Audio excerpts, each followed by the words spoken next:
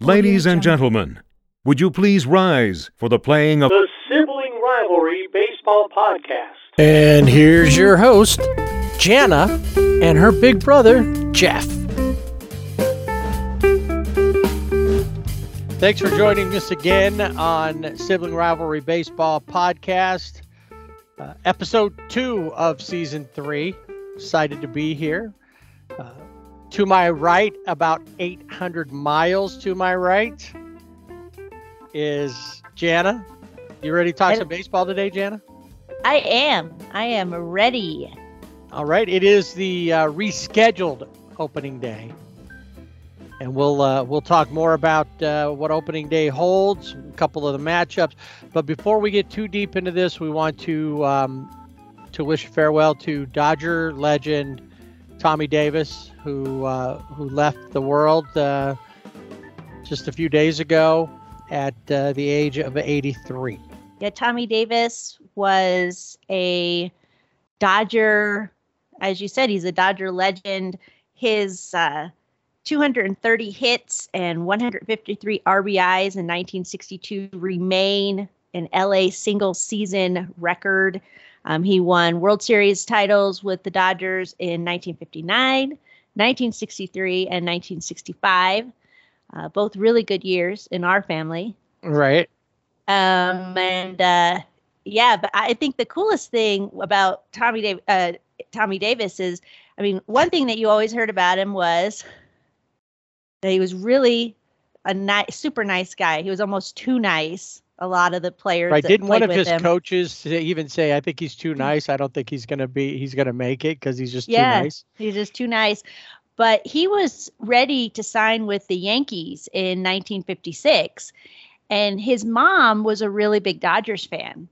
And he comes from Brooklyn. Yeah.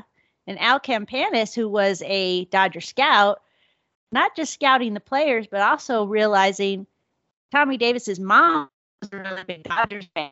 So does he have called Tommy Davis Jackie Robinson, which would be like so cool, probably, his hero. Anyway, he ends up signing with the Dodgers, got a $4,000 signing bonus, and becomes a Dodger legend. He did go on, he played for the Dodgers for 8 years, and then he became a journeyman and played for the Mets, the White Sox, for Seattle, Houston, Oakland, the Cubs, Baltimore, the Angels, and for the Royals. And he was a 3-time All-Star. And when you say Seattle, that's the Pilots, not the Mariners. The Mariners didn't come into existence until 1977, a year after he was done. The other thing that's interesting is back-to-back batting champion, 1962 and 1963.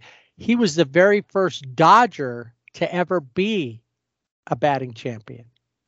Yeah, it's really cool. So, yeah, he got called up age 83, so he's up there in Blue Heaven with Tommy Lasorda and Jackie Robinson, and so we send out all our best wishes to his family, his wife, I think he has 5 kids and 17 grandchildren. Like I said, today is the rescheduled opening day. Now, not all the teams, the Dodgers, they don't start until tomorrow, but a lot of the games today, a couple of the matchups that, because they left the schedule as was, they remember with the lockout when they just canceled the first week of games or the first 2 series, and then everything was left in place. So this is the original schedule we're going to see. So the Angels start off with the Asterix. We're going to see a lot of different interdivision matchups, but a lot of the time frames, like the Angels aren't starting until their regular, 7:00 time, start. They're not as many day games necessarily as there would normally be for an opening day. And honestly, this probably would have been the opening day anyway for the Angels, but they would have started on the road. Same thing with the Dodgers. They're going to start on the road. They would have started at home. But a couple of them that come up, Yankees and Red Sox. I think that most people think that those two teams play like 30, 40 times a season. It seems like it, yeah. But it's a great matchup. I mean, great rivalry in the East. So I don't know. Did they plan it that way? Did they look and say, okay, we're going to have opening day, and then they picked the day that, I mean, I know they didn't change anything, but I wonder, is there a conspiracy theory there? Just say, look at us. We've got this rivalry opening day. Right. Maybe. Cubs and Brewers, which is a central rivalry, but like an hour and a half apart. Yeah. And the Brewers are maybe a top pick to win the Central again. The Cubs, who knows what's going to happen there. And then another one I saw, the rest of the matchups are okay there. There's not any that like maybe you already feel like there's something going on. But the Guardians and the Royals play. And the reason that I picked this out is, number one, this is the first game as the Guardians for Cleveland. Yeah. And then it's Shane Bieber versus Zach Greinke. And I thought that's a pretty interesting pitching matchup. Yeah. I didn't see any others that really stood out. That one was probably the marquee there, because a lot of the teams, the way it's building up, there's not the Dodgers and the Rockies, maybe a matchup, but it's different. So we'll talk about the Dodgers opening day information, as well as the Angels coming up. What we want to go into right now, though, is how does the CBA affect this new season? Yeah, lots of rule changes happened within the CBA. I think a lot of times what we were hearing as fans was it was always about the money and other financial things within the CBA, but there are quite a few rule changes, some good, some not so great, but yeah, things that will definitely could change the look of the game. So first off, like you said, everybody talks about the money. The money was the main hang up on a lot of things for the players and for the owners. The owners didn't want to give that much. The players wanted more. That's pretty standard, give and take in any labor negotiation. There's not been a strike in the world that was just because, we want a longer bathroom break. The strikes have all been about, we want this amount of money. The owners or the owner of the business says, I'm only giving you this amount of money, and then they strike. So, and in this case, they worked it all out. That part doesn't really matter. In 5 years, they'll have to do it again. We'll see, if this worked out in their favor, if they can be smart about it and maybe start working now to avoid an issue in 5 years. That would be nice. But since we don't know if that's going to happen or not, now some things, once again, here we are with rules that are being put in just for this season, because once again, we started late, only a week late this time, but much later when it comes to spring training, because by the time they got the CBA and the lockout was lifted, we'd already missed a couple of weeks, like 3 weeks of spring training. So all the build up that first couple of weeks where, pitchers and catchers in before we really start seeing games happening. So this first month of April is going to see 28 man rosters till May 1st. So that way teams can carry extra pitchers. They can that'll help them get their pitchers stretched out more in the time that they would have normally had due to the shortened spring training. So that's one thing. Now that's happened before, but they're going up to 28. As of May 2nd, everything will be back to 26, which was the original. That's where it was supposed to be. The other thing that's coming back for whatever reason, I know why they're saying it'll help with innings and pitchers, but the ghost runner, the runner at second base in extra innings, is back. And what I noticed is a lot of people started saying, I kind of like that rule now. What changed your mind? Because you were just, when they said it wasn't coming back, there was a loud, applause, hooray on Twitter. Yeah. And now people are like, everybody was excited. Yeah, I didn't get that either. I was like, oh, good, no more Ghost Runner. And then you had, people like John Heyman, our favorite, like, it's not a Ghost Runner. And then people just backing it like, yeah, this is great. And of course there are managers. I think AJ Hinch was one that came out and said, yeah, that's a good idea to bring it back. And, and I think it goes back to injuries too. That's one of the things the managers mentioned was injuries. Well, overworking your staff on long extra inning games. But yeah. I thought one thing that I'd heard that I probably could have been okay with was not like the first couple of innings, innings. So maybe the 10th and the 11th are regular. And then the top of the 12th, add that runner in or something to drop it off. No, they got to go, full bore. Now, double headers that were 7 innings before are now back to 9. So there's that. But you still may have extra innings in a double header. So you'll have a full 9-inning game and then another 9-inning game and maybe a ghost runner in your future if you're at one of those games.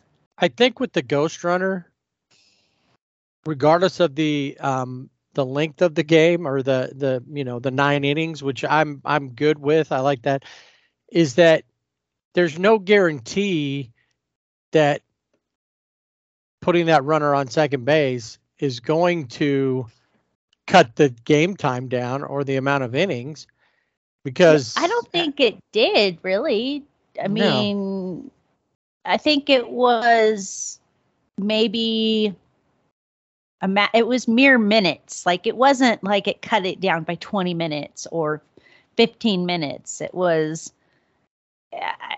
really small increments. And we also saw that even if you put the guy on the ghost runner on second, it didn't mean that you were going to get a run. I mean, I know that's the intention, but how many innings have we sat through with the ghost runner? Well, there was a Dodger game last year that went forever, and they had the runner on second at the beginning of every inning, and all that happened was that every inning, both teams figured out how to get that man home. Yeah. I mean, the teams used it to their advantage, but they both used it to their advantage. Right. So, yeah, and some teams seem to be pretty good about moving that runner over better than others, but all it takes is a base hit and you're tied up again. How many games ended in the 10th inning with that? I don't have any of the numbers in front of me, but that's the question. How long did it take? Did it really cut down on the innings, the amount of innings and the time? I know that it's about saving the pitchers, avoiding injury to them. One way that we're going to see pitchers avoid injury is that they're no longer hitting. Yeah. With the universal DH now, at first I was like, okay, yeah, I could get behind that. But now there are other things that are going to be coming into play, like next season with schedule changes and things like that. And now we're getting away from where there's a difference between the leagues. You had the American League and National League. National League didn't have a DH. American League does. And that was always something like, okay, how's the American League pitcher going to hit in a National League park? Who's going to be the DH in the American League park? And I think it added something to the game. And now it's no pitchers are going to hit, but you've got guys like Clayton Kershaw who liked Madison Bumgarner, even Zach Greinke was, he had like 9 home runs, so he'll never be able to maybe get 10 in his career. Not unless they let him hit in Kansas City. Right, which is a possibility. Yeah, you never know. Because there is the amended DH rule, which has been dubbed the Ohtani rule, which allows for a team's starting pitcher to also play as the DH and count as 2 separate players. So it would be interesting to see. We know the Angels, obviously, maybe they would use that because I think they're careful with Ohtani to, a certain extent. They have to be. And I know he wants to get up and hit, but if he's pitching and he's focused on that, but he's also hitting, he can do it. But how often are the Angels going to use that? And will other teams use that, let guys hit? Joe Madden said on the day that rule came out, he mentioned that it's a good rule for them because then he doesn't have to take Shohei out once he's done pitching, and have to worry about. He becomes a National League manager at that time, managing pinch hitters into that spot. He said the other thing though is sometimes Ohtani comes out and he's like, I'm done. And he's like, on days like that, we're going to have to figure something else out, on how to work that. So he said, while we really like that rule that he can stay in the game, there's going to be times when he's just like, I'm tired and I need to be done. But right now it appears the Angels are the only one that really benefit from that rule.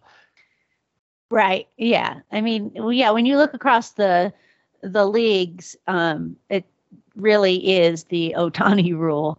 But it would be interesting, to see if teams utilize that for some of their pitchers who do well and do hit.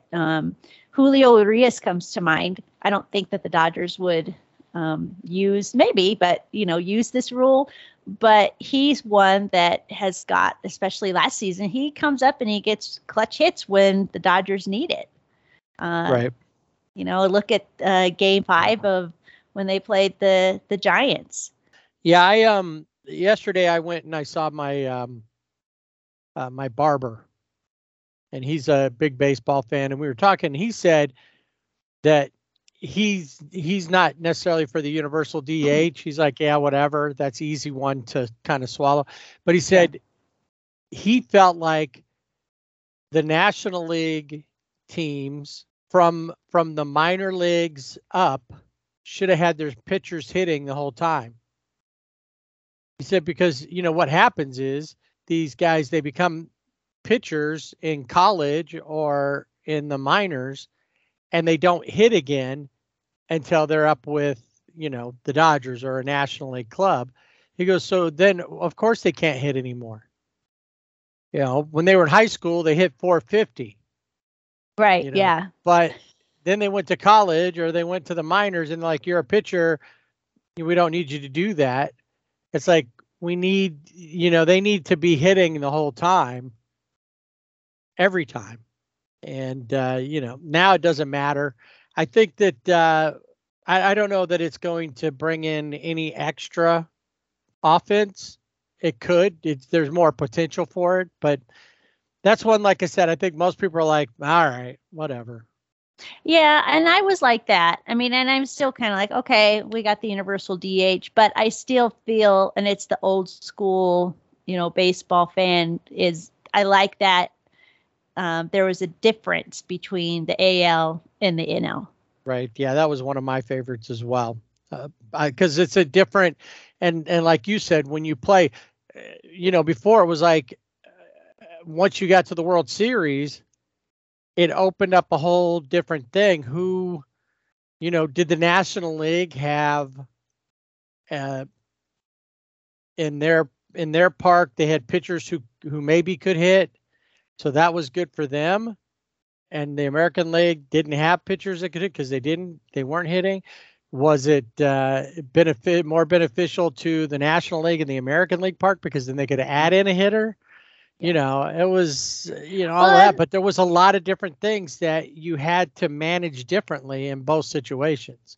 And there were some really cool moments like Bartolo Colon getting his first home run and watching him go around the bases and how excited the Mets dugout was. Or, I think it was Madison Bumgarner probably had, 2 home runs in a game. He had 2 home runs on opening day. No other player, regardless of position, not just no other pitcher, no other player ever hit 2 home runs on opening day in one game. Yeah, so you'll never see that. Well, you could. I don't know about never, but because at some point they may change it back. Who knows? Yeah, that's commissioner, true. Or things will change. There'll be a movement towards, let's go back to historical. We'll have historical baseball. Well, yeah. So never. That's the HBL, the historical baseball league. Yeah. So maybe that's not the right word. Just not this season. We won't see it. A couple other things that to me feel like it's becoming more like the NBA in how they set up things. We're going to see draft, not this year, but next year. The draft will have 6. The top 6 will be like lottery.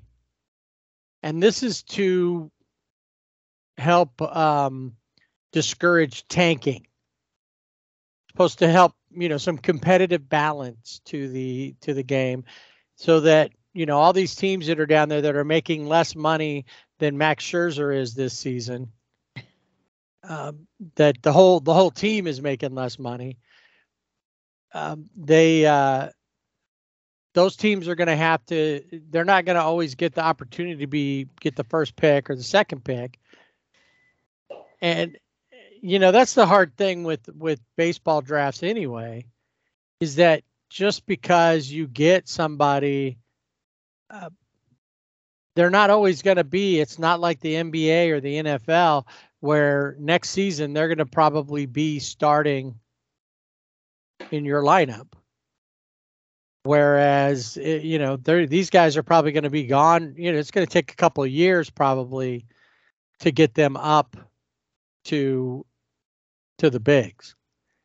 So, it's a hit and miss. I mean, think about it.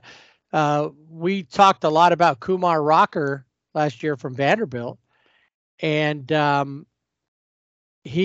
once he got drafted, they found out that he was injured, and they didn't tender him a contract. Thus, he just ended up he could be redrafted this year, but it'll depend on what's happening with his arm, and has he recovered, and you don't know what's going to happen. Some of these guys come up and then they get injured, or they've been injured but played it off, and now it's worse. So we'll see how that goes. Also, next year the schedule is going to be every team will play every team. Yeah, I first when I read that, I'm like, okay, because you get to see, Shohei Ohtani. I use his name a lot, but he really is the face of baseball. Or Mike Trout, or I'm trying to think any of the big any names. of the big Ronald stars, right? Jr., Fernando Yeah. Tatis Jr. when he's not broken up.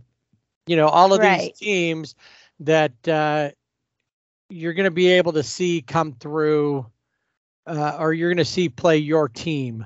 Any of them, you might be able to see Shane Bieber pitch against, the Giants, or well, this year they play the Dodgers, so in interleague, so Yeah.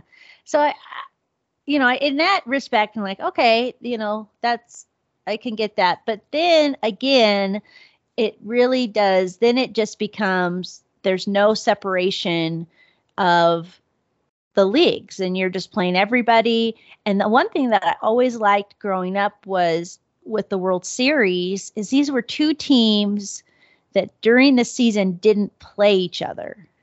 It was a true championship of the leagues. And now I know postseason baseball is different, but it's not as exciting when, they faced this team during the regular season, 15 times, or, whatever it could be. And so they kind of already know. So then it kind of becomes, yes, it's postseason baseball, but then it also kind of becomes just a regular season game. And I'd like to see, I still want to see that separation of the leagues. We do have some interleague play. Obviously, that's gone back to when Bud Selig was the commissioner. But when it just becomes an all-out, everybody plays everybody, I think it dampens the why have leagues, Yeah, exactly. Why do that? Just all one big league, and then the top 12 make the playoffs, which another change. There'll now be 12-team playoffs per league, and I don't know. The owners wanted 14, settled in with what the players said, 12. Does that mean that your team is going to make it? No. Just means that a couple other teams. So, the Oriole fans don't have anything. The Pirates fans, Diamondback fans, your team's not going to make it. The Reds, the Guardians are probably not going to make it. It's still different from the other leagues where the majority, you're not going to have nearly half the league gets in like other leagues do. But it's still, again, it kind of goes where, I guess it could be strategy too for some teams to say, okay, maybe we're not going to be number one in our division, but if we can just get to this spot, we'll get in the playoffs. So I don't know. I'm not a big fan of the expanded playoffs. We'll see how it works, but I guess a lot of the conversation about it is will there be teams that are sub 500 that make it, into the playoffs, which is possible, especially looking at like last year where we had so many teams that were, below 500 for a lot of the year. Well, the championship, the Braves, they're a perfect example of a team that won the World Series. And then you had two teams play in their division who were the top two teams in both leagues, and all of with the Dodgers and the Giants having to battle it out when they had won, over 100 games. But then you had at the end of the season, the Phillies, the Braves, battling it out. But looking at the records over the season, they weren't that great. No. But see, that's like an argument for lumping everybody together and then seeding them. So You could have the Yeah. National League, you could have the American League, and then, the Giants and then the Dodgers, and they wouldn't have had to play each other until they got farther down into the bracket. So, 1 and 12 would have played, and So 2 and 11. will we be filling out our MLB brackets like we do every March for the We very well could be NCAA? if, who knows? Don't put this in Manfred's ear. Yeah. We make sure he On doesn't April hear. Fool's Day, people were saying, that he wanted to put aluminum bats in, and That people seems were like, real. "Really?" Yeah, because well, you looked at it and you went, "It's April Fool's Day," but wait, he really could want to do this. Yeah, because and he's so out there. And then somebody said too, in spring training, you could take out a pitcher. You could take out your starter and bring somebody else in, and then that starter could come back out to start the next inning. People are like, is he going to do that now too? Yeah. And that's another thing. One last thing before we move on to start looking at what the season looks like for the Angels and the Dodgers. He now has the ability to change rules with 45-day notice. Yeah, which really means he can just Manfred it up the whole everything. No, unless he's going to try to turn everything into a Savannah Bananas game. And if you're not sure about the Savannah Bananas, you got to go check them out on Twitter. They are like the Harlem Globetrotters. They put on a show. They do. The other day they had a deal where if one of their fans caught a foul ball, caught it, they had to actually catch it while the Savannah Bananas were in the field on defense. If they caught it in the stands, the player was out. Yeah. So it becomes interactive. It's not just the players on the field, it's the fans in the stands become part of the team.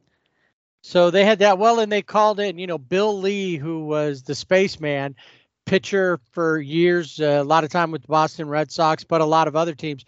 75 years old now. Drinking beer beer in hand, called out of the stands, has to hand off his beer, strikes out comes in like a relief pitcher, strikes out the batter, and on a couple of eephus pitches, and and he's pitched for him before, but they, guy doing splits up at the plate. And the thing is that everybody knows what's going to happen. They were doing like river dance out there. The whole infield was dancing, the pitcher and everything. So it's just, there's a lot of entertainment there. But I think too, when you can do that and still play a decent game of baseball, it's just like playing. You've got to be, it's like musicians who can play anything, just start playing and go and can follow you anywhere as they play.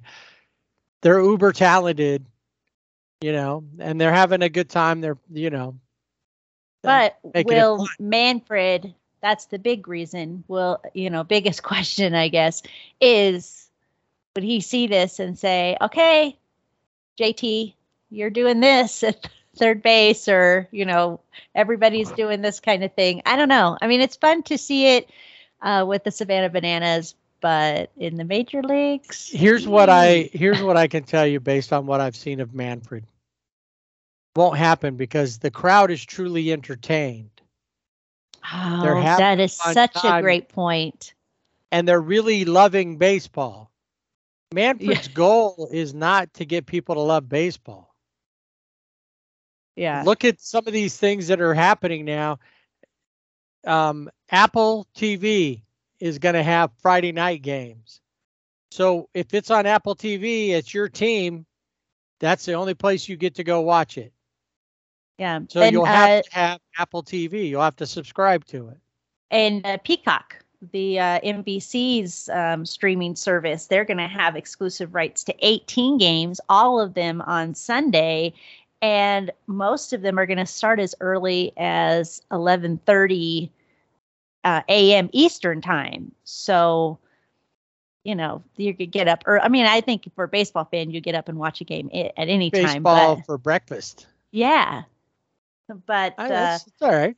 yeah, But the thing is, though, is once again, you'll have to have, Peacock. Now, the question with Peacock is they have free service with commercials. Will that fit into that where you just got to get the app? Another one is that I think the Yankees, I heard, have a deal with Prime, and they're going to have some of their games on Amazon Prime. So once again, it limits what people can see. They're all about, let's go to streaming because they think that's where it is. No, if you want to catch people where they are, this younger demographic you're looking for, you got to go to Twitch and then make it look like it's a video game. Exactly. And have your headphones on and be describing the game and what's going on. Or you only show games with Shohei Ohtani. Yeah, that's it. That's all you do. And the other thing, I didn't look into this, is what are blackout restrictions for games that are on the streaming services like Apple or Peacock? Because even if you have MLB, a subscription to MLB TV, you still will get blacked out. I don't think that there's blackouts with the Apple stuff because the game, it's like when the game's on YouTube. Right. Okay. It's not shown anywhere else. So it's not like you can see it on your regional sports channel. True. Yeah. It's only going to be available on Apple TV. So since it's exclusive like that, there's no blackout to it. It's like a national game. Yeah. Sunday Night Baseball, it's going to be the same idea. Okay. Well, so in that case, I mean, that's good. But again, people would still have to subscribe and, pay. Or in the case of Peacock, they have the free subscription. But how does that work? Will that be something that they still get to see? Or is there restrictions to it? That's the question. And the same thing, you're going to have Amazon Prime to watch those Yankee games. Right. That's true. Yeah. Unless they've set it up as free. And I don't think Amazon cares if you have Prime or not. They rule the world, so yeah, they don't pretty really much care. Do. So we got opening day, and while the Dodgers are not playing today, the Angels are. So let's take a look at what the Angels look like this coming season and what opening day might look like.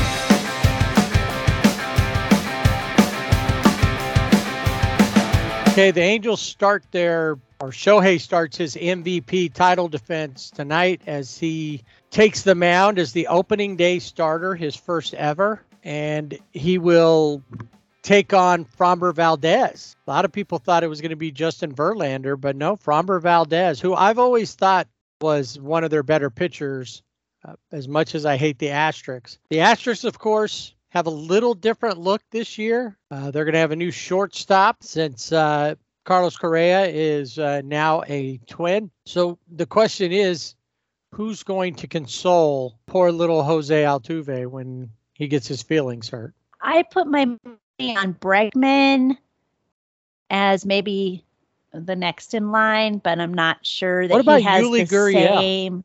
Yeah. I could maybe him, and then as a backup consoler, Bregman, maybe. Because he's around. Tucker, maybe. Yeah, he could do it. Just because he's taller. And it has to be. Bregman, I guess Bregman doesn't work. Size, Yeah, you really need somebody to envelop Altuve, and not just be, like a pat on the back, which is what Bregman would give him. Right, yeah. Not like two toddlers hugging each other. So they're going to be in town to start the season. Still, the Asterix are still the top pick to win the West. We can tell you that the Angels, on paper, look fantastic. They had a great spring, but here's the thing about spring. It doesn't always mean that you're going to have a great season.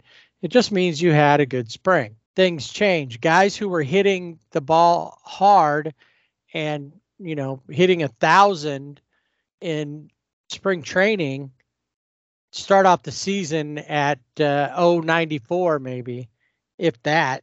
What are you batting? 57. What'd you bat during spring training? 1,000. So, we'll see what happens as far as does the success and what they saw translate over. It very well could. The Angels have, I think a lot of people are a little worried about this. Ohtani is slated to hit leadoff, followed by Mike Trout and Anthony Rendon. And the other night, Anthony Rendon was looking really good in the field. He barehanded a ball versus the Dodgers during the Freeway Series that just, it looked like, wow, Rendon's back. That was something you saw him do when he was with the Nationals, and he just looked good. And then he hit a home run. Yeah, that would be ultimate firepower for the Angels if they're all, firing on the same cylinder. Yeah. So.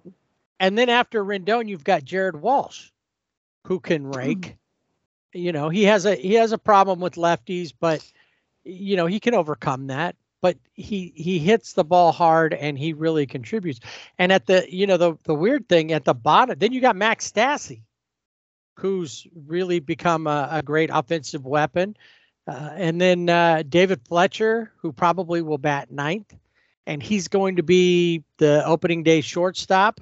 So you look at it, we have within the Angels lineup, you have a really strong lineup, and you've got, even the guys who aren't the big names. Joe Adell seems to have figured out his batting issues. Now, if he could get better on defense, still got a defensive problem, but he's not driving me crazy like he did before. Yeah. Seems a little humbled. Well, I was going to say, even on the bench for the Angels, like Jack Mayfield can come up and, right, really offensively and defensively if they need him. Yep. Captain Jack there. You're also looking at Matt Duffy, who's solid. He's a veteran who, probably will start off at second base. Jose Rojas, who has just blown everybody away, been hitting, what do they call them? I think Mark Kubica was like row bombs was what they were calling it. And he's another guy who and he's a local kid. So, and then Mike Stefanik is another one. They don't know who they're going to bring up, and we don't have the final roster yet. We haven't seen it, so we don't know. I know, pretty much who's going to be where, but that extra infielder is the question. Another kid that has been making his way up, back and forth, and finally seems to be getting there. Taylor Ward. Tyler Wade's probably going to go down. Who was another one that was up for maybe shortstop or that, but he's mostly a shortstop. So they're probably going to look at Rojas, Stefanik, Captain Jack, Mayfield, and because those guys can all play multiple infield positions. Matt Duffy can play first base as well. So when you look at their lineup, and then you look at their pitching staff, the starting pitching, if you go with what Thor did against the Dodgers, he looked really good. He looked like the Thor of old, maybe even a little better than the Thor of old. Yeah. But once again, it's spring training. I do, however, have to say he tweeted out, "I love it here," and he's really talking. I like the way things are here. This is a cool place to be. Yeah, and I don't know if he's talking sign. about the Angels specifically or Orange County or what. Mostly he's been in Arizona with them, but I think he likes the way the Angels are. And if he's happy, I think that helps. Yeah, definitely. I think that always helps when your player is happy. And I could see him as he's kind of, obviously I don't know him, but he seems like he could be somewhat intimidating like if you just saw him from afar kind of guy, and so for him to say, I like it here. And the thing I like too is on that Twitter, he put, from Dumb and Dumber, which is kind of one of our favorite movies here with Planet Head. And it's Jim Carrey. I like it a lot. I like it a lot. So, and who wouldn't want? How awesome would it be if at the All-Star game? I know I'm getting ahead of myself, but like Noah Syndergaard is is on the All-Star team, and he shows up in one of the tuxedos that the orange or the blue, powder blue tuxedos that Jeff Daniels and Jim Carrey wear with the top hat. I still got a chance. That's right. Well, I do know one player who will not be playing for the Angels, and that is Justin Upton, who was DFA'd. Yep. He, last season when they DFA'd Pujols after a month, we were upset about that. We were happy to see what happened with Pujols. In fact, we're still happy to see that he moved on to the Cardinals to finish up his career. But we wondered if Justin Upton wasn't next because he wasn't really contributing. And he also had injury issues last year. He played a little bit more than Trout and Rendon did, but not much more. And he had been playing well in spring training. And I think that threw a lot of people off because you're like, hey, he's looking good. His swing looks good. But you have Joe Adell and Captain Caveman, Brandon Marsh, are showing up better. And last year, in letting Pujols go, it ensured Jared Walsh got a full season at first. It ensured Shohei could DH every day if they needed him to. It is about the future. I think it needs to be a little bit about winning right now as well. Am I okay with Justin Upton going? Yeah, I feel bad for the guy because he was another one of those players that I thought, maybe he could turn it around. On one side of it too is like, well, he's there. You're going to pay him that $28 million anyway, whether he's there or not. Nobody's going to trade for him. He's going to end up being a free agent. Somebody's going to sign him. The same team that you think might have traded for him will sign him as a free agent and only pay the $700,000. And then the Angels are still on the hook for $27.3. Yeah. I've heard the Red Sox, Padres, Tigers, Rangers, Dodgers, or Rockies might be interested in giving Upton a chance in their lineup. So we'll see. Imagine if Justin went somewhere else and had a year where he's like in the MVP conversation. Yeah. Maybe it's a batting title or something. It would be, yeah, okay. The problem though, like for the Angels, is the conversation is about yet another bad contract. Was this a good move? Probably, just because you got two players, you're going to make sure that you wanted them to get playing time in Marsh and Adell. And even Taylor Ward will benefit from this. You're not going to platoon him at first in being Justin Upton or set him on the bench and still pay him $28 million. You're going to play him. That's just the economics of the game. So, but he's definitely on his way. Hopefully he finds something and can have a good time there, like Albert did last year. Now the one question is going to be for every team as they finish up everything in this first month is, are they going to carry with those extra two positions more pitchers, which makes sense, because something we didn't talk about is that in the first month also there'll be unlimited call-ups, so you can hit it, but after that it's limited to 5 times per player for the season as far as calling up. Now teams like the Dodgers have over the last few years, they've used that to send people down, bring them up. It's like, remember Tony Gonsolin's pitching in Oklahoma City. We brought him in for a start. Next day he's already optioned back to Oklahoma City. Now Mitch White would be a good example. Where these guys they barely get up and they're already going back. They're here for a day. They're like on tour, like a rock band, different Yeah. city every night. That's it, pretty much. So the Angels have, they have that too. Do they want to keep both Jose Rojas and Michael Stefanik and one less pitcher?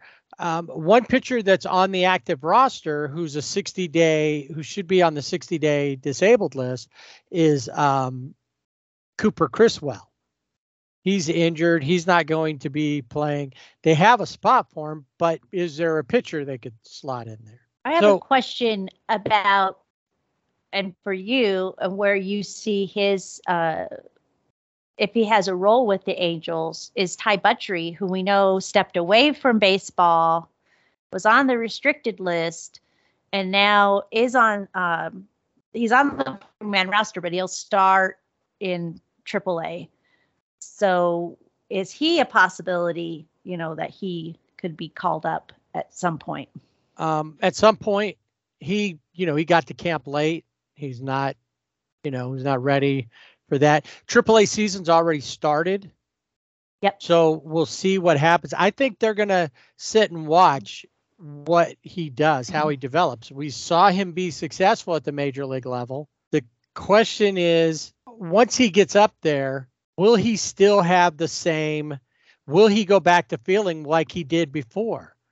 Because maybe he said he changed he refound his love of the game working with kids, but maybe that's where it is. When you get back into the grind and that constant, head down, got to push ahead, the pressure and all that, will it affect him again? Yeah, that's a good question. I wondered that too, because he just, he was done. He just wasn't feeling it. And so that's a really good, that's a good question. Is he's back, but is it going to take that toll? Is he going to get back to, yeah, I love this. This is great, playing every day.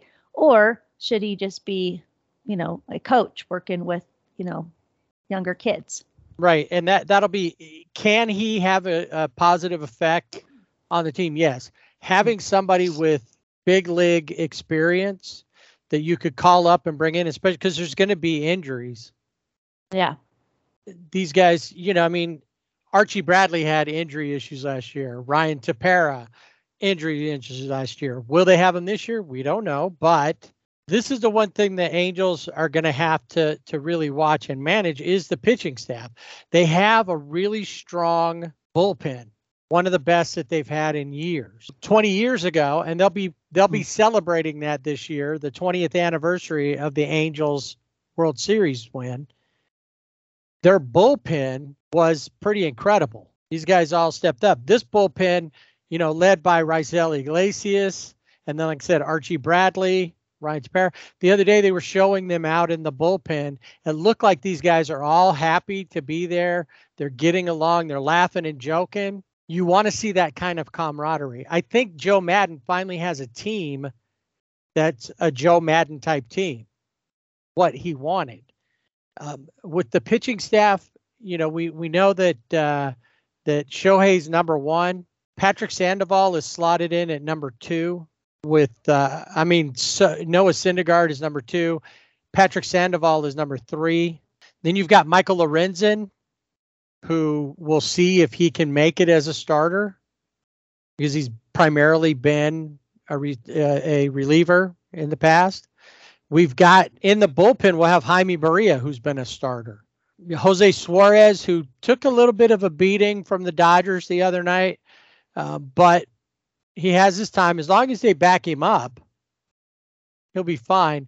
And then Maddon has announced that Reed Detmers will be the number 6 starters, and they're going with the 6-man rotation. Usually you have a 5-man just to ensure that everybody gets adequate rest. Because you've got, you don't want Shohei to overpitch, even though there's no restrictions on him. Same thing with Thor.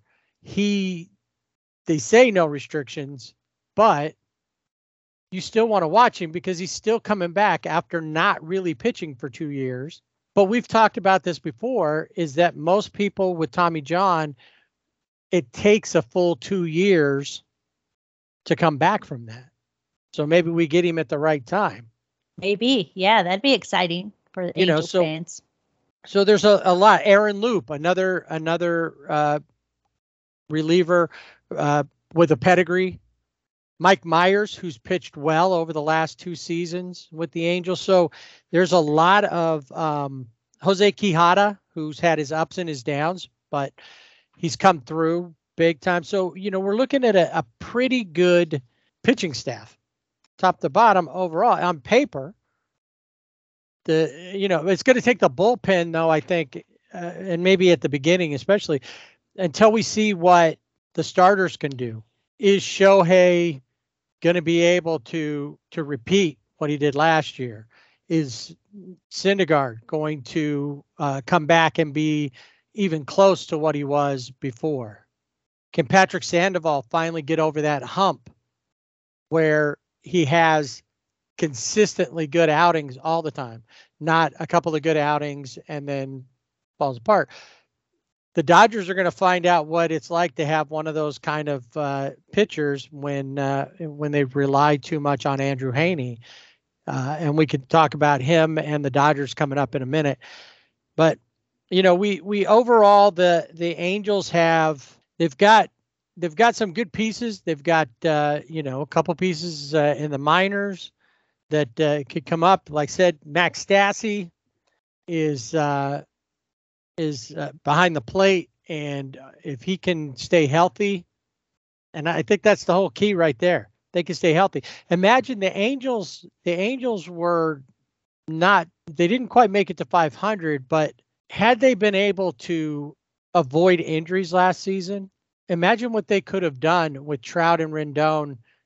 And Trout started off, it was his best start ever. Yeah, he looked great until he had the calf injury, which when you hear, you're like, oh, strained his calf, but then you think, oh, he'll be back, but he never was able to come back for the season. And later you learn that that's one of those injuries that it doesn't sound really bad, I guess. But it is one that you have to be really careful with. And so it's good that even though for Angel fans, but for baseball fans in particular, that we didn't get to see a lot of Mike Trout since he was out, since May was when he was injured, that he's back and that he did take the time. The Angels allowed him that time to get back to superhero Mike Trout.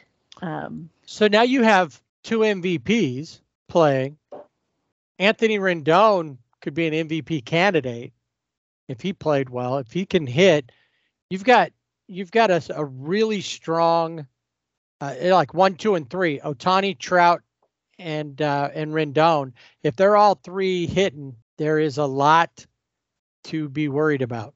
I think the Angels will definitely be a team that really will be, everybody should have their eye on. I don't know that they will, because they'll be like, it's the Angels, and right. But they looked good in the Freeway Series. Of course, they do have a better record in the Freeway Series. Does that mean anything? I don't know. But I think the AL West could be a really interesting race. I don't think that we can just say, oh, yeah, Houston's favored to win, when they're usually always favored to win. But you also have some things happening up in, Seattle. Do the A's just fall off? Where are they going to slot in? There's some things happening there that I think that could be a really good dynamic for the AL West and the Angels in particular. I think you're right. As far as the Astros go, or the Asterisks, what will they look like without Correa? He's just one guy.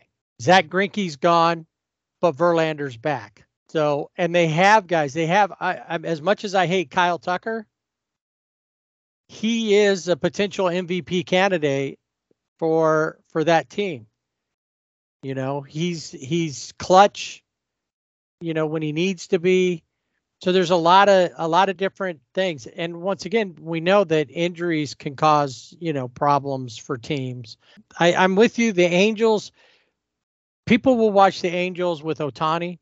People will say, especially if the Angels go through any losing streaks or any part where it looks like they're shaky, they'll say, oh, see, we should have got pitching.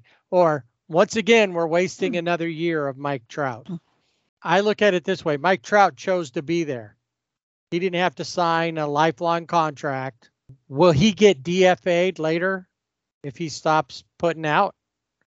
He could. I mean, it seems it could be a pattern of the Angels, but let's just focus on this season. Right. Let's go there, and then we'll move on. As long as everybody, so they do have a good shot at the playoffs. They do have a shot to win the West. You're right. Seattle's got a lot of things going on. They picked up Robbie Ray in the offseason, who was last year's Cy Young.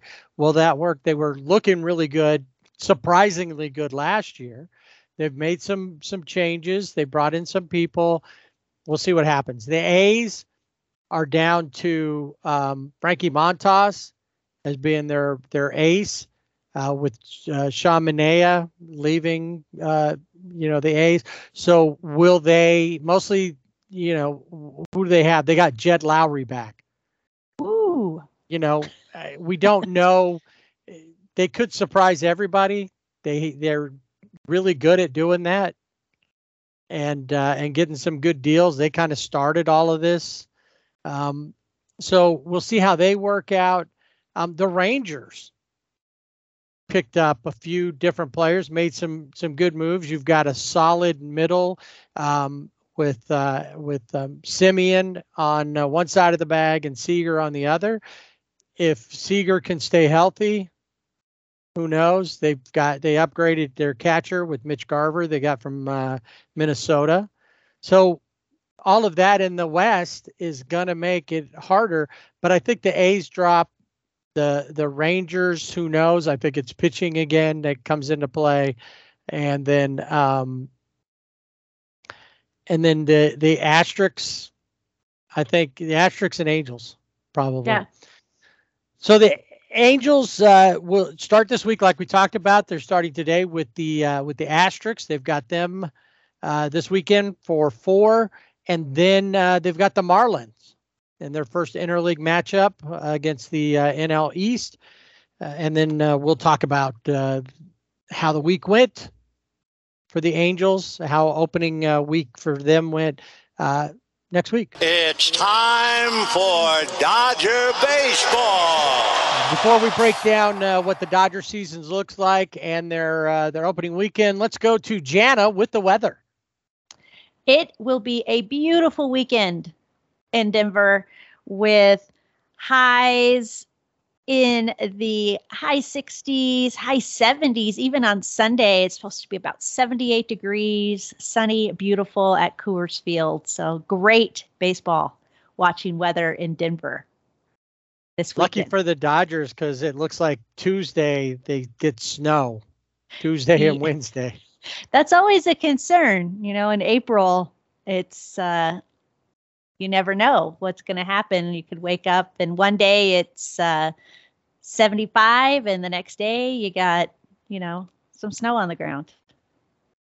That's just crazy. I wonder how many games over the East Coast games will we see any, because even in early April in other places, it can be, we saw some snow last year on opening day. Miguel Cabrera's home run double. That's right. Yeah. Was a big one for that. So the Dodgers, who, in the words of Dave Roberts, who guaranteed a World Series win, says, I'm not happy with the way my guys are playing at the end of spring training. Yeah. He said that after the Dodgers lost in a spring training game 10-2 against the Giants.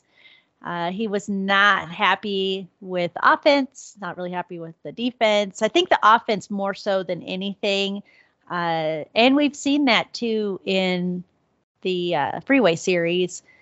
The Angels have just, it looks like it's going to get close, and then they shut them. The Angels shut the Dodgers down, just and not working. As everybody on Angels Twitter has pointed out, we did this against their number 1 and number 2 starters. So, we're all confident and cocky, but once again, spring training, It is spring training. And the question is, are some of the players not going all out? They're playing hard, but they're not, I'm not going to die for that at this point Yeah, I mean, I've heard interviews with Mookie Betts in particular, who says it's spring training. I'm just, we're getting the rotations, getting the workouts in, getting at bats, doing the things we need to do to get ready. And then when it's the regular season, it's full tilt. I'm 100% going all the way. So that could be it. Trey Turner, I've heard, kind of say the same thing. It's, this is spring training. You don't want to do something to jeopardize your season in spring training. Right. So could just be that. Could be that. Yeah. Could be some weird moves taking place.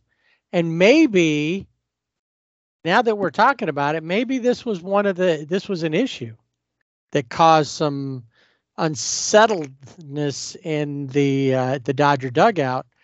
There was a big trade since last we chatted that sent AJ Pollock, somebody who we had issues with, well, you had issues with when he first showed up, but he really turned in to a solid piece of the Dodgers pie, and then trading him off at the time across the complex to the White Sox for a new reliever, for a closer. A closer in Craig Kimbrel. Now his nickname on the back of his jersey when they do the Players Weekend like that is Chicken Wing, right? I'm pretty sure it should be, because that's how he's got his arm out there. And if you remember, Mary Hart was making fun of him. She's, one of those season ticket holders. If you watch enough Dodger games, you see her there. This was one I was really surprised by. I still do not understand why they would trade AJ Pollock, who defensively has really grown into a great defensive player. I mean, he's always been a good player when he was with the Diamondbacks, but he did have injury issues. And then when he came over the Dodgers, he wasn't so great. But then we found out he had some injuries that were prior injuries that were where he needed to go in and things needed to be cleaned out. And then after that, he came back and he was solid in the Dodger lineup and in the dugout. A Dodger favorite, and gets along with all the guys. I really like AJ Pollock. I don't understand why the Dodgers felt they needed to go and get Kimbrel when you have Blake Trinan, who can be a closer, Brusdar Graterol, who could slot into that. Alex Vesia could be in that role. There's Phil Bickford. There's a lot of guys in the bullpen that the Dodgers could have slotted in. I don't think they need Craig Kimbrel. Now, if he comes out in the ninth inning and he's the closer and he's lights out, okay, great. I'm going to root for him. He's part of the Dodgers team, but I'm really puzzled by the Pollock trade, because now who's playing left field? Well, Chris Taylor and Gavin Lux, really? He's played how many times in the outfield? He played poorly. Yeah, and he had an outline of his body, you know. Well, that was taped. probably one of the few things that was Yeah, I mean, you know. it just I don't get it. And then if you're And then putting who went over yeah, there and was the first person to pay homage to the cutout? AJ To the finish. Pollock. Exactly. So why would you trade him and not Lux? But I know maybe why, that's not the but White Sox didn't want Lux. No, and that's exactly right. I think for one thing, this trade was salary neutral, as they say. Both guys had similar size, so it's not, you know, it's not like they have to take a lot off the books or put a lot on the books or whatever. It's neutral in that regard. But I think when I hear, well, Chris Taylor's going to play left field, and I'm not saying he's going to play there every night, but it really takes away from the player that Chris Taylor is, who is the ultimate utility guy. So, you know, if Gavin Lux is in left field, is Chris Taylor the DH, or is he going to be playing the infield? You know, where's he going to be? And then you still have the question of Cody Bellinger. Right. So you get rid of one of your outfielders. Cody Bellinger's excellent center fielder defensively, but at the plate, it's, you know, he's changing his stance every at bat, which, come on, hitting coaches, where are you? Aren't you supposed to be like, that's your job, is hitting? So what's going on there? And I'm really puzzled by the trade. I don't think it was needed. And I think that most of the Dodger fans, just, you know, if you did a poll on Twitter, I think they kind of maybe feel the same way. I was kind of puzzled. Yeah. At the whole thing. And after Kimbrel went out in his first outing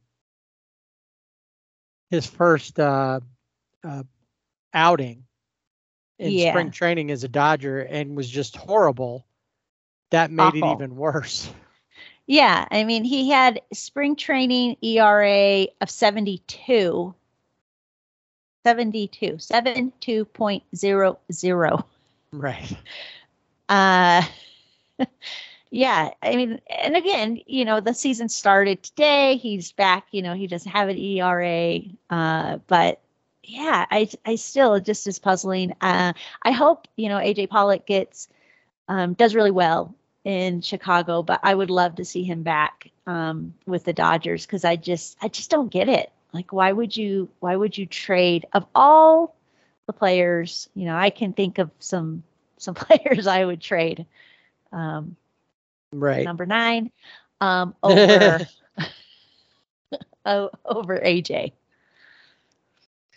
So I just don't get it. Didn't fit in with. No, I mean, they don't need a shortstop. They don't need a second baseman, you know, on the south side. But yeah, I mean, they're getting somebody that's, you know, a good player. He's going to play every day. But for the Dodgers, is Kimbrel going to work out? I don't know. One guy it looks like is going to work out is going to be Freddie Freeman. He seems to be coming around. His first hit in Dodger Stadium during the Freeway Series was a triple. I think he had like 2 triples last season, something like that. So hopefully that's not. You know his how many he has one. So far this season? 0. Exactly, because that was the spring training. Hanser Alberto looks like he might be posed to really, and with him, it does make me wonder why you haven't found maybe another pitcher, even though I did hear the Dodgers are standing pat with what they have. But Gavin Lux, I think, is expendable now, except for the fact that Chris Taylor is now considered an outfielder on the active roster. Right, but I think he has always been slotted as an outfielder on the roster. But yeah, I mean, I just don't get it. I know there's a lot of people who love Gavin Lux, and if he does well and he gets a hit, yes, I will cheer. But overall, I just think his time with the Dodgers is It's It's time past due. time Yeah. to come to an end. Yeah. Yeah. So I don't get it. I do see that Kevin Pillar is going down to Oklahoma City, but he would be a good call up to come in and play. He could take over center field for Cody if for some reason Cody just can't find that. Jake Lamb, another one that went down. Two guys with major league experience that could come in. Kevin Pillar, I think, should have had a spot on the roster. He really showed he's always been pretty solid, consistent. Yeah, consistent player. And then also Jake Lamb had a really good spring. Now, both of the players do have opt-outs. So if they're not called up to the Dodgers within, by a certain June date, 1st, I think it is. Yeah, then they can just say, no, I'm going to, I'm going to be a free team. agent. And, yeah. Yeah. So, yeah, I mean, I think maybe they got Lamb and Pillar kind of in their back pocket. I totally will see them. We're going to see them, with the Dodgers playing. But, it's two guys. They're in Oklahoma City. They started this season, like I said, this week. They start on Tuesday, and they're playing the Isotopes in OKC. So we'll see. Kind of. Andy Burns was another one that you've seen come up, go up and down, and he is back in Oklahoma City. That doesn't really surprise me, but Pillar and Lamb, I kind of feel like they're kind of like in the back pocket, like we got these two guys, right. We're gonna, we'll see how it goes. I think if they can keep them happy and willing to stay, then they'll be okay, and they'll be able to bring them up at some point. Sure, they'll, something's going to happen. Basically, what it looks like is that Hanser Alberto and Edwin Rios take 2 slots on the active roster and as infielders. So the question really will be who's going to play out there. Lux can rotate out into the outfield, but Dave says it's not going to be a platoon situation. CT3 is going to get the bulk of the playing time out there. Yeah. So unless they make some other moves, really the one thing that we have to watch is the pitching staff. We know that Walker Buehler is the opening day starter. Clayton Kershaw is the number 2 at this point. And then, where do you go? What's that? The question is, who's slotting in at number 5? Now, Tony Gonsolin's what I've heard. I've heard too. And then you also have to, here's the one thing that hurts the Dodgers right now on their is, and we kind of talked about it last week, and we'll talk about, it'll still be the elephant in the room or the albatross around their neck, Trevor Bauer, because he's still on the active roster, because he's just on leave. He's not suspended. So until we know, which there is supposedly a meeting with the league, don't know if Manfred's part of it yet or not, but we do know that all of his legal stuff that he was trying to do was denied by the judge. So he's just time for him to get to going and either decide to come play baseball or decide to be, doing whatever in the legal world to clear his name, So he just show up, play ball whenever, or take your suspension, and that's it. Once that's done, then the Dodgers can decide what they're going to do with him. Yeah, and I think that's the one thing with the rotation, because you've got, you mentioned Buehler is the opening day starter. You have Kershaw, you have Urias, and right. Then Haney, and then Gonsolin. See, I had already forgotten about Haney. Right. Well, you tend to do that. I think as an Angels fan, you just kind of have wiped that memory away. Yeah, not to say he had good, but But he's one of the problems was a big problem of Angels pitching is inconsistency. And he didn't look good at all during spring training. Will he look good, like I said, it's spring training. You're working through things. The question will be, can Mark Pryor and Rick Honeycutt in his, advisory role help him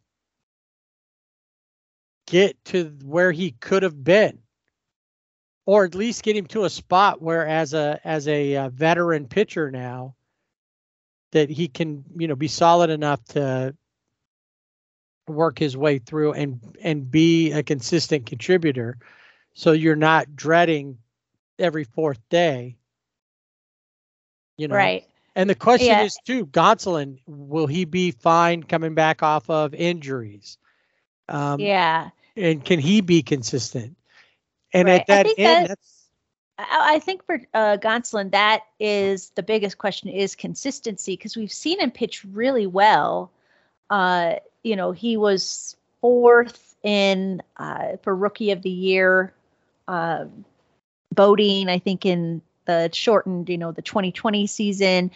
So he is a good pitcher, but consistency is what we need to see. And when he's on, he looks really good. And so the Dodgers, it's one of those things they have to continue to develop him. I like him. He's one of my favorites, the Catman. But because we've seen that. Haney, I've seen him pitch, and it's like, I don't know. Clayton Kershaw, great spring. If he can continue that into the season, I mean, it's like, what kind of season could he have?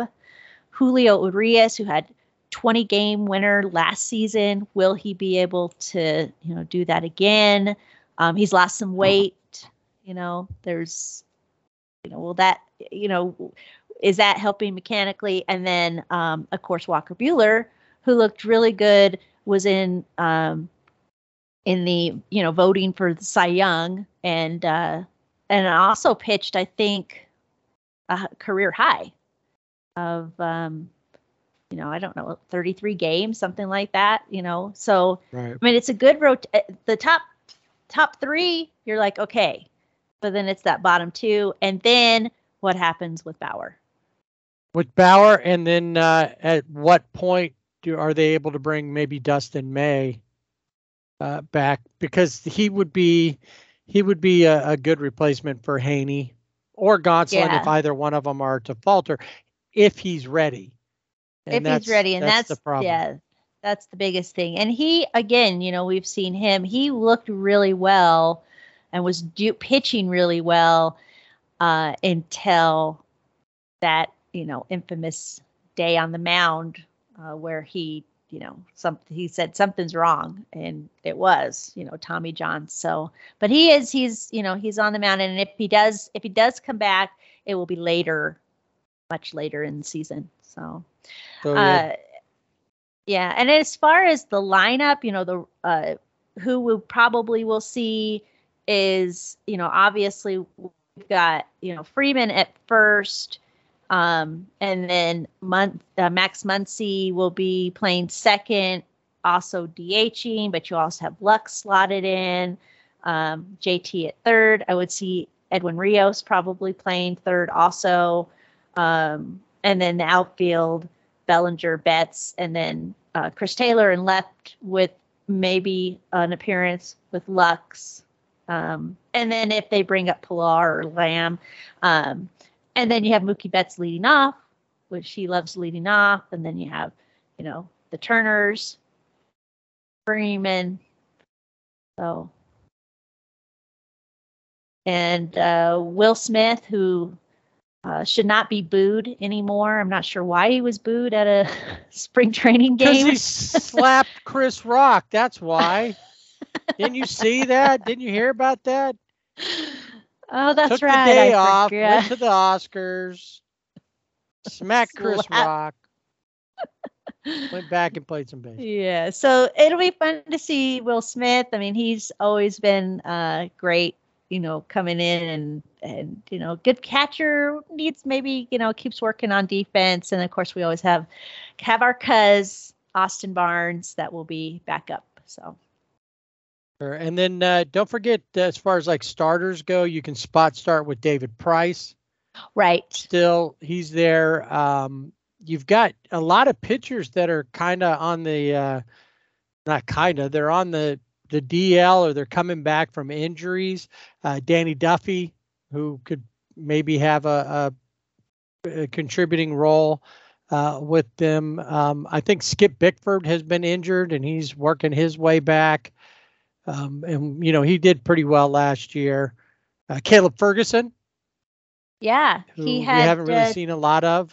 Yeah, he had Tommy John surgery, but he's coming back. And before he had the surgery, he looked a lot better. He had some inconsistency, but then he kind of was getting it together, and then he had Tommy John surgery. So right, Daniel Hudson. I forgot about Daniel Hudson that he was signed. And maybe finally we'll get to see Tommy Conley as, he had been a solid reliever before, but injuries have kept him out also.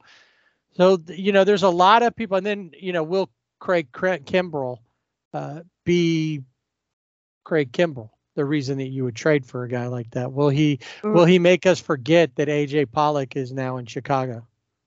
Right, exactly.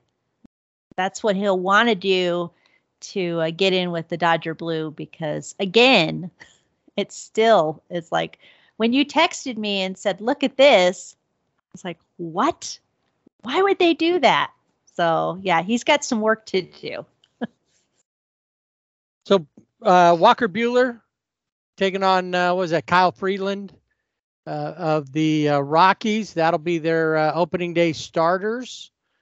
And so it all begins tomorrow for the Dodgers, or Friday, the 8th of April. And we'll talk about what happened with the Rockies. And then once they leave there, they head to, you're going to probably have to do a weather report for this one too, because then they're going to Minnesota. Yeah, Minnesota. Right, eh? So they're going to take on the Twins and their buddy Carlos Correa. Yeah, who's going to pout at them? Who's going to take over? They're going to have to wait till they play the White Sox for the pouting to happen. Last week we talked about why Fight Club went to the Central, but we didn't tell them why. I know, I mentioned that, and then we just left them hanging, and obviously that is because... So we're going to leave you hanging again. Yes. When we get to Around Baseball, we'll remember to tell you why Fight Club... Well, you know what? You didn't talk about it. And isn't that... Well, we don't talk about Fight Club. No. Don't talk about it. Well, before we move on to Around Baseball, what's your pick? You think the Dodgers win the West? Yeah, I mean, looking at the teams, you've got, in the division, I think the biggest rival again is going to be the Giants this year. I think it will be, if they continue on, they like, I just saw a thing where the Giants called themselves the underdogs. So if they want to continue that role, I think it could be Dodgers, Giants. Yeah, but yeah, I think that they have a good shot at of being at the top of the West again. Yeah.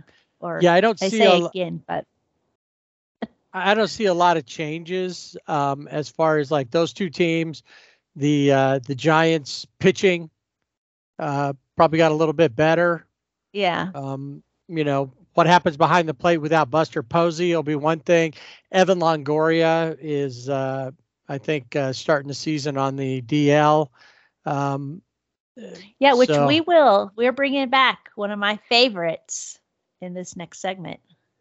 So, we'll see how that works out. I don't really see that the Padres, even though, and we'll talk about what they picked up in trade coming up, but I don't see the Padres necessarily being any better than they were.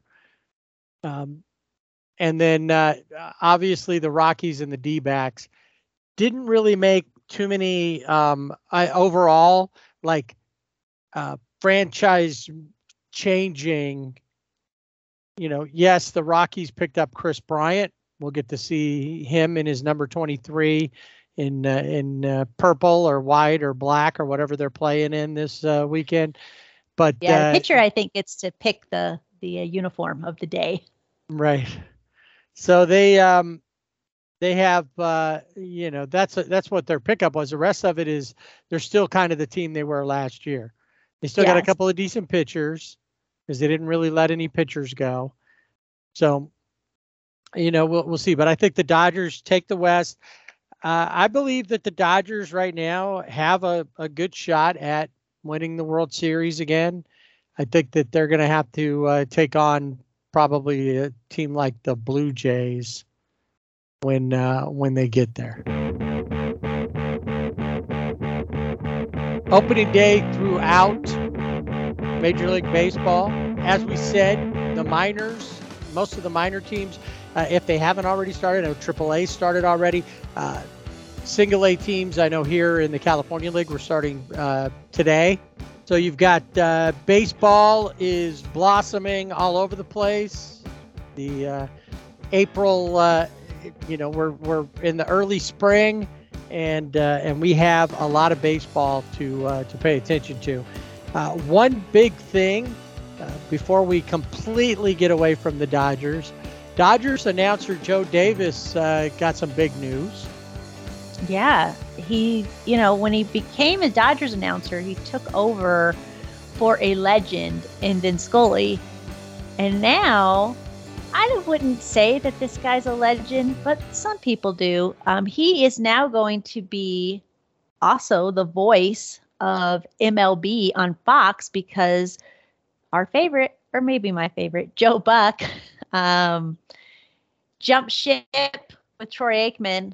And they're on ESPN, and they're going to be calling Monday Night Football. So Joe Davis will be in the spotlight with John Smoltz, calling the World Series and some other games here and there. But he'll still be, the Dodgers announcer. So way to go, Joe Davis. Let's take a look first before we get too deep into things and get to the Wheel of IL. College Top 10. This week, last time we talked about it, the very first one that we talked about, there had been some changes. This week doesn't look like, still some movement, but the top two, the SEC continued their stranglehold on the top 10, holding on to the top two. Yeah, Volunteers, number one of Tennessee, and then the Razorbacks of Arkansas, 1 and 2. The biggest move is a team that beat the Longhorns, the Texas Longhorns, and we talked about that. And the Longhorns coming into the preseason were, they were the team to beat. Texas State is now number 10, moving up. They took that seriously. Spots. They're the team to beat. Yeah. So they're now in the top 10. But the others, Tennessee, Arkansas, then you had Virginia, Texas Tech, Oregon State, Oklahoma State, the Cowboys at 6, Texas at 7, Miami at 8. Now, Miami did move up from 17 to break the top 10. Yeah, so there's some, there were some changes there. One of the changes, too, I think, was it Vandy moved? Did they move down, or are they the same? They dropped out of the top 10 from number 9 to number 16, and then Florida State took a tumble from number 5 all the way to number 20. Yeah. So, and these are teams. I mean, especially Vanderbilt.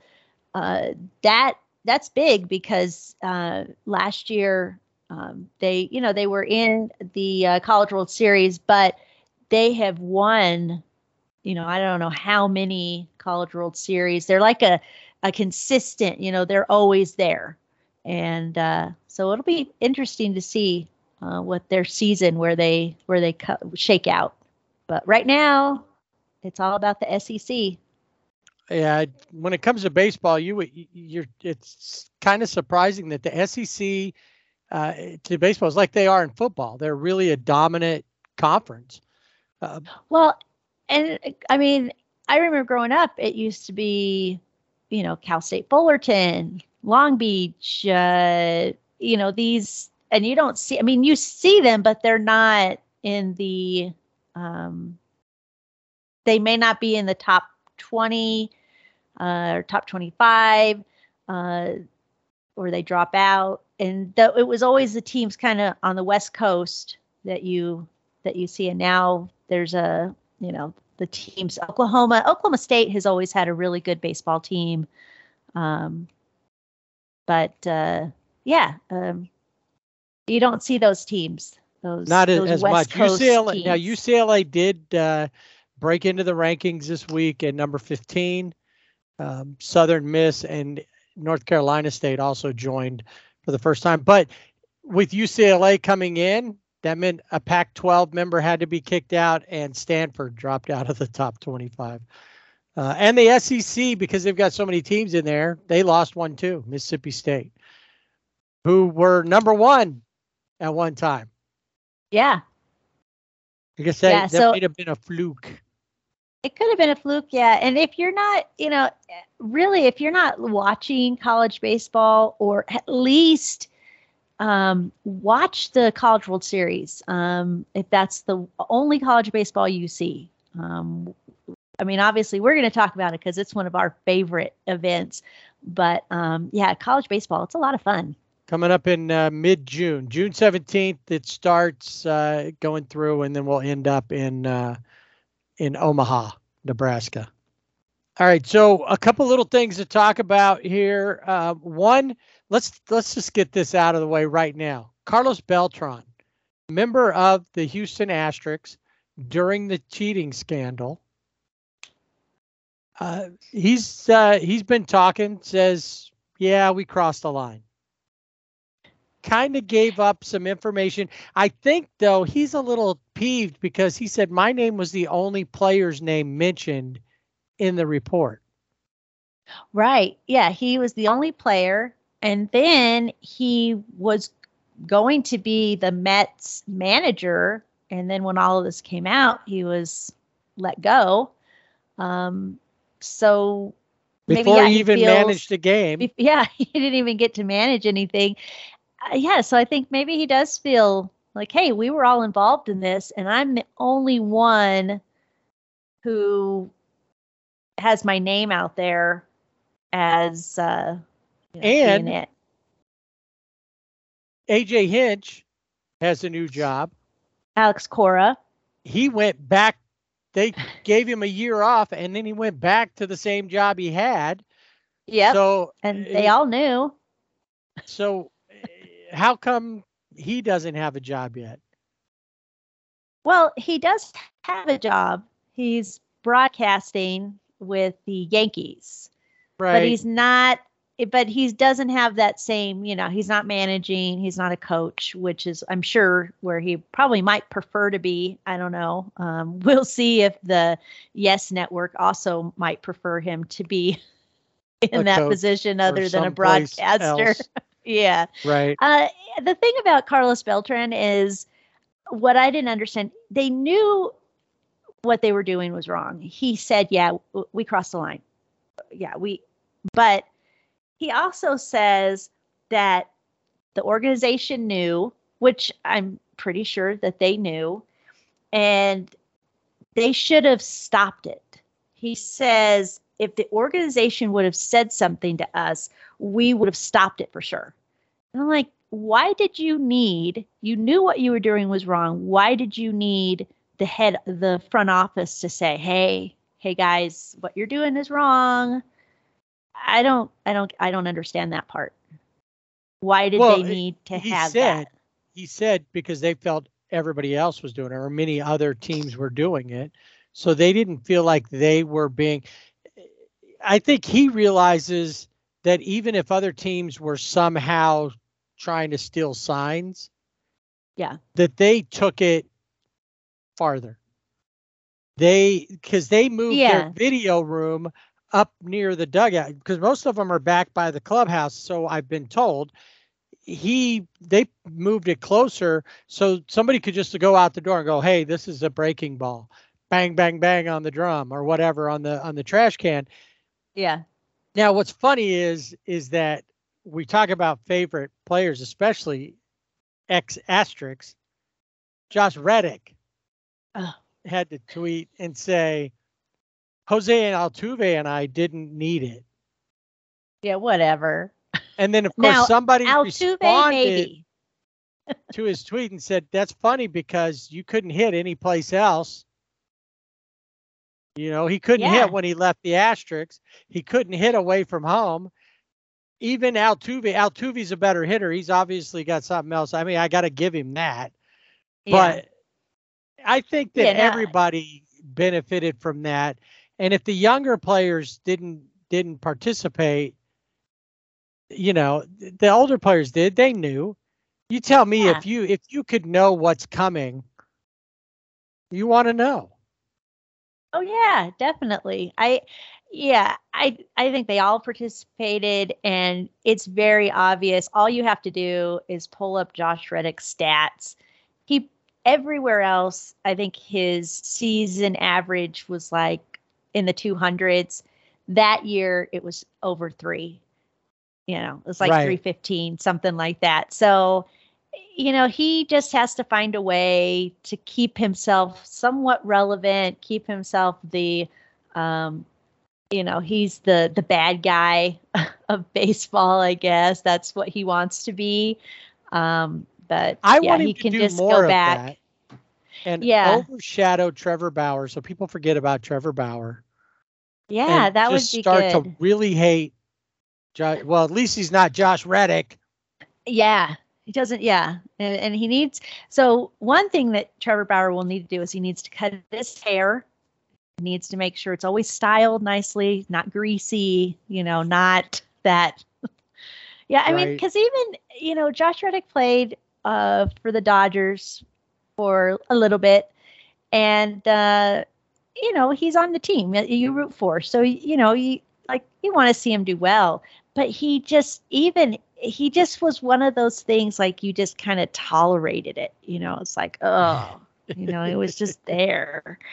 And now he's nowhere, you know, except on Twitter trying to say, yeah, we didn't need it. And I wonder what Altuve thinks, you know, is he saying, hey man, don't you keep my name out of your mouth. Your mouth, yeah.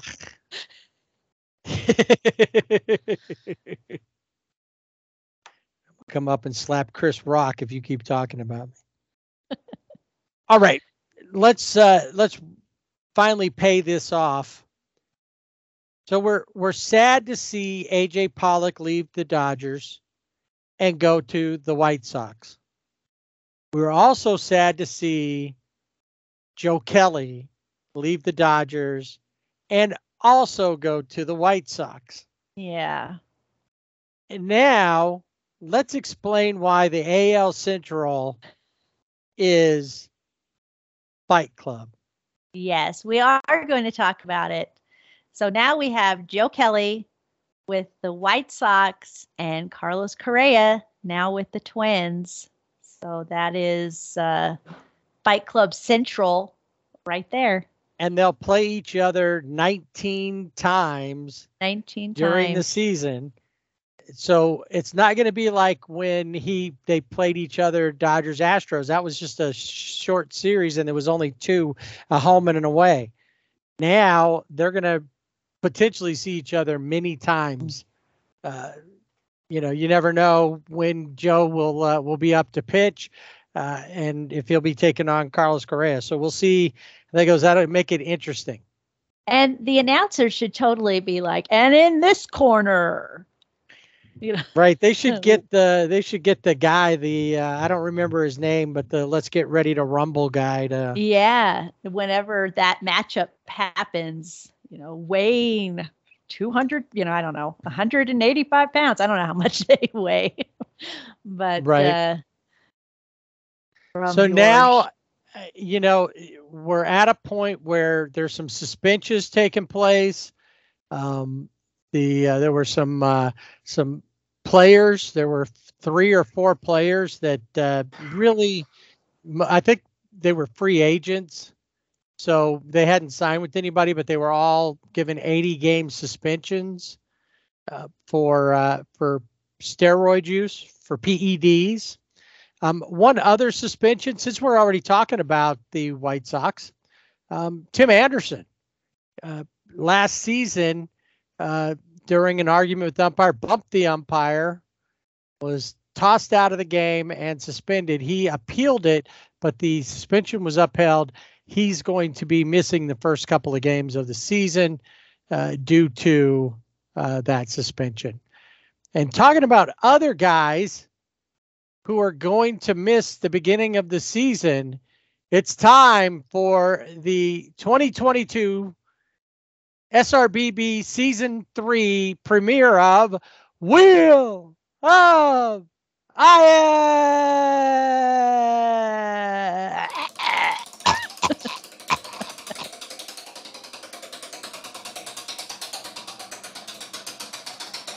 Oh, I'm so excited for the Wheel of IL. I love the Wheel of IL. And there's a common theme to the Wheel of IL. Lots of pitchers on the wheel. And we're going to start in New York with the Mets. And everybody's so excited. Jacob deGrom, Max Scherzer in the same rotation. Jacob deGrom, shoulder issue, shoulder tightness. Starts this season where he ended last season. Exactly, on the same spot, and isn't expected to be back until late May, early June. Then you have Max Scherzer, who has a dead arm. Oh, sorry, a hamstring tightness, which he's dealt with throughout his career. He's probable, so they're not putting a date. They're saying he's not questionable. He's a probable. He might start today. I don't know. I think he's questionable. I think he is too. I guess maybe not in that way though. We're saying the way we think he's questionable. Yeah, there's lots of definitely there. Chris Sale, Red Sox fans excited for Chris Sale. Nope, fractured his ribs. Will be hopefully back in June. And then James Paxton, elbow injury, maybe July.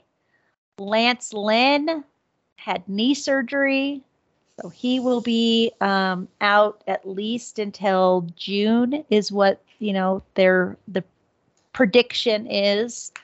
We just talked about him, and this is something that he had at the end of last season, but that is Joe Kelly. He had some issues with his biceps. He is also out until probably mid-April, so he's still working through that injury from last season. Lance McCullers Jr.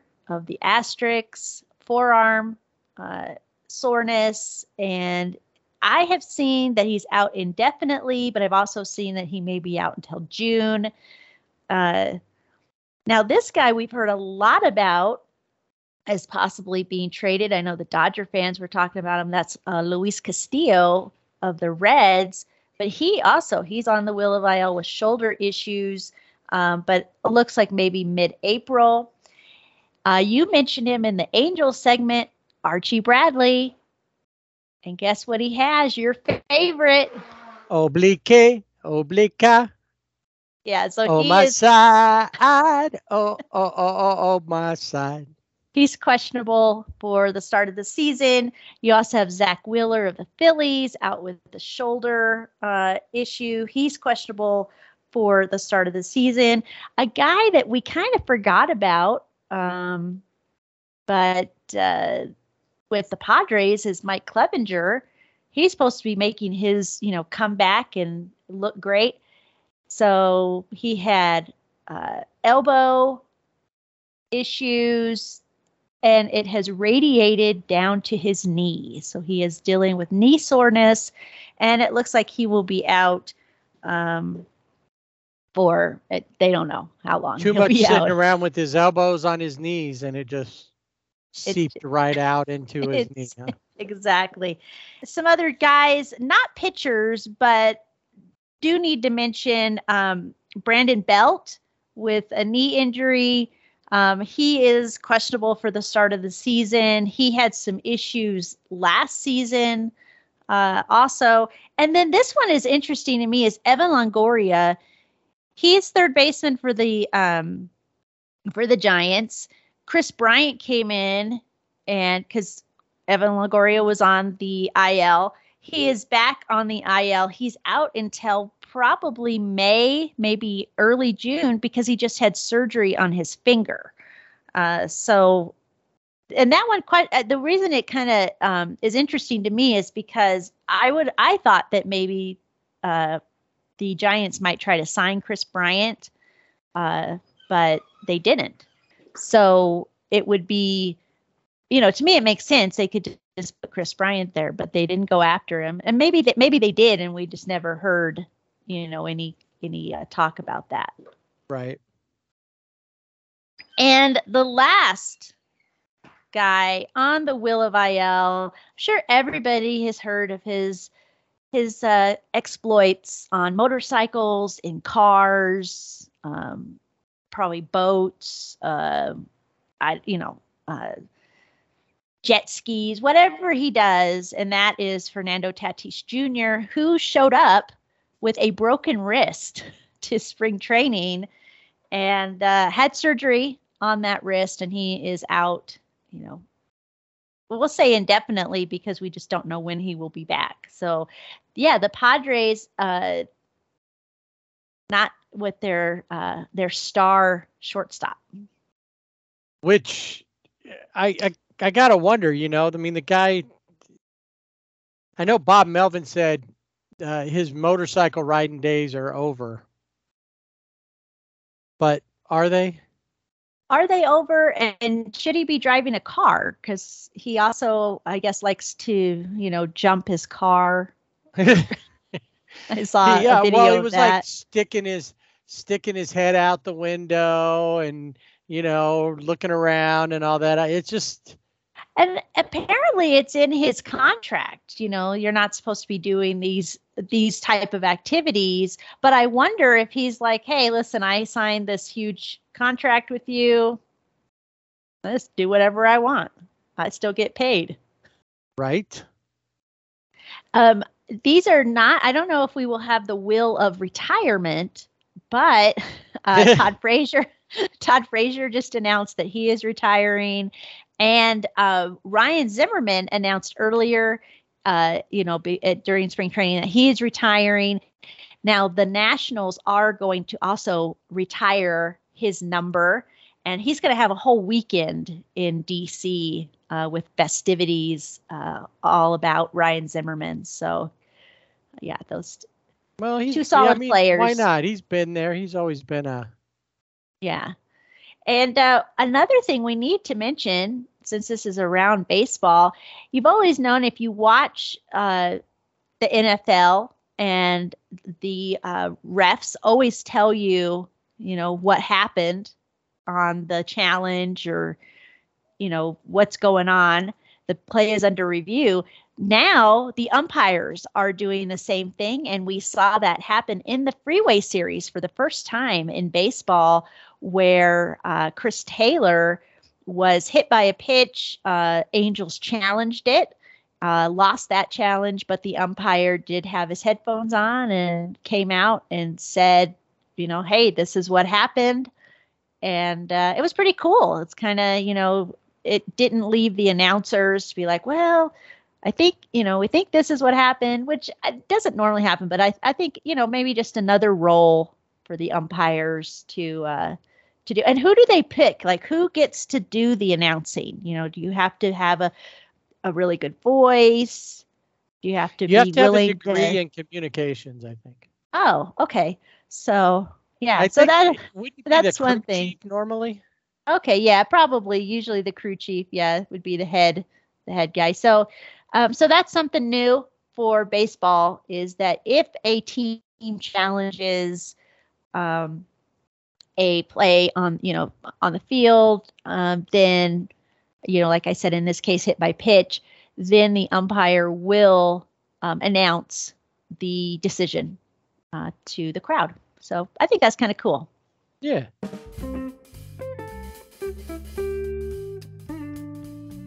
We'll check in again next week to see if there's any updates to the Wheel of IL. I'm sure there will be. The opening week injuries will all help. And of course, we know the Wheel of the IL keeps on turning.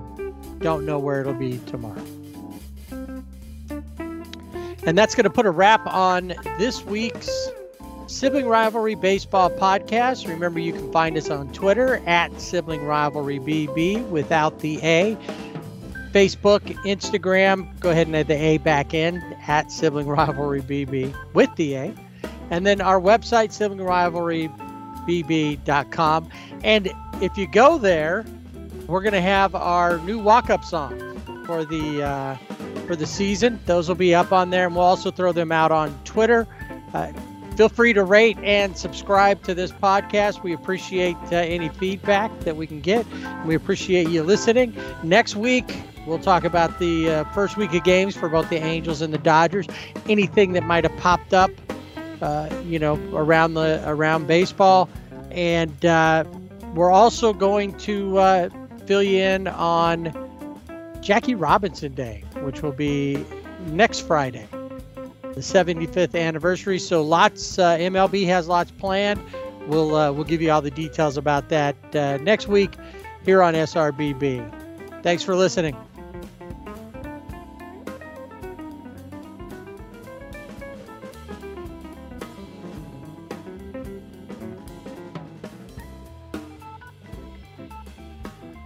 You're out!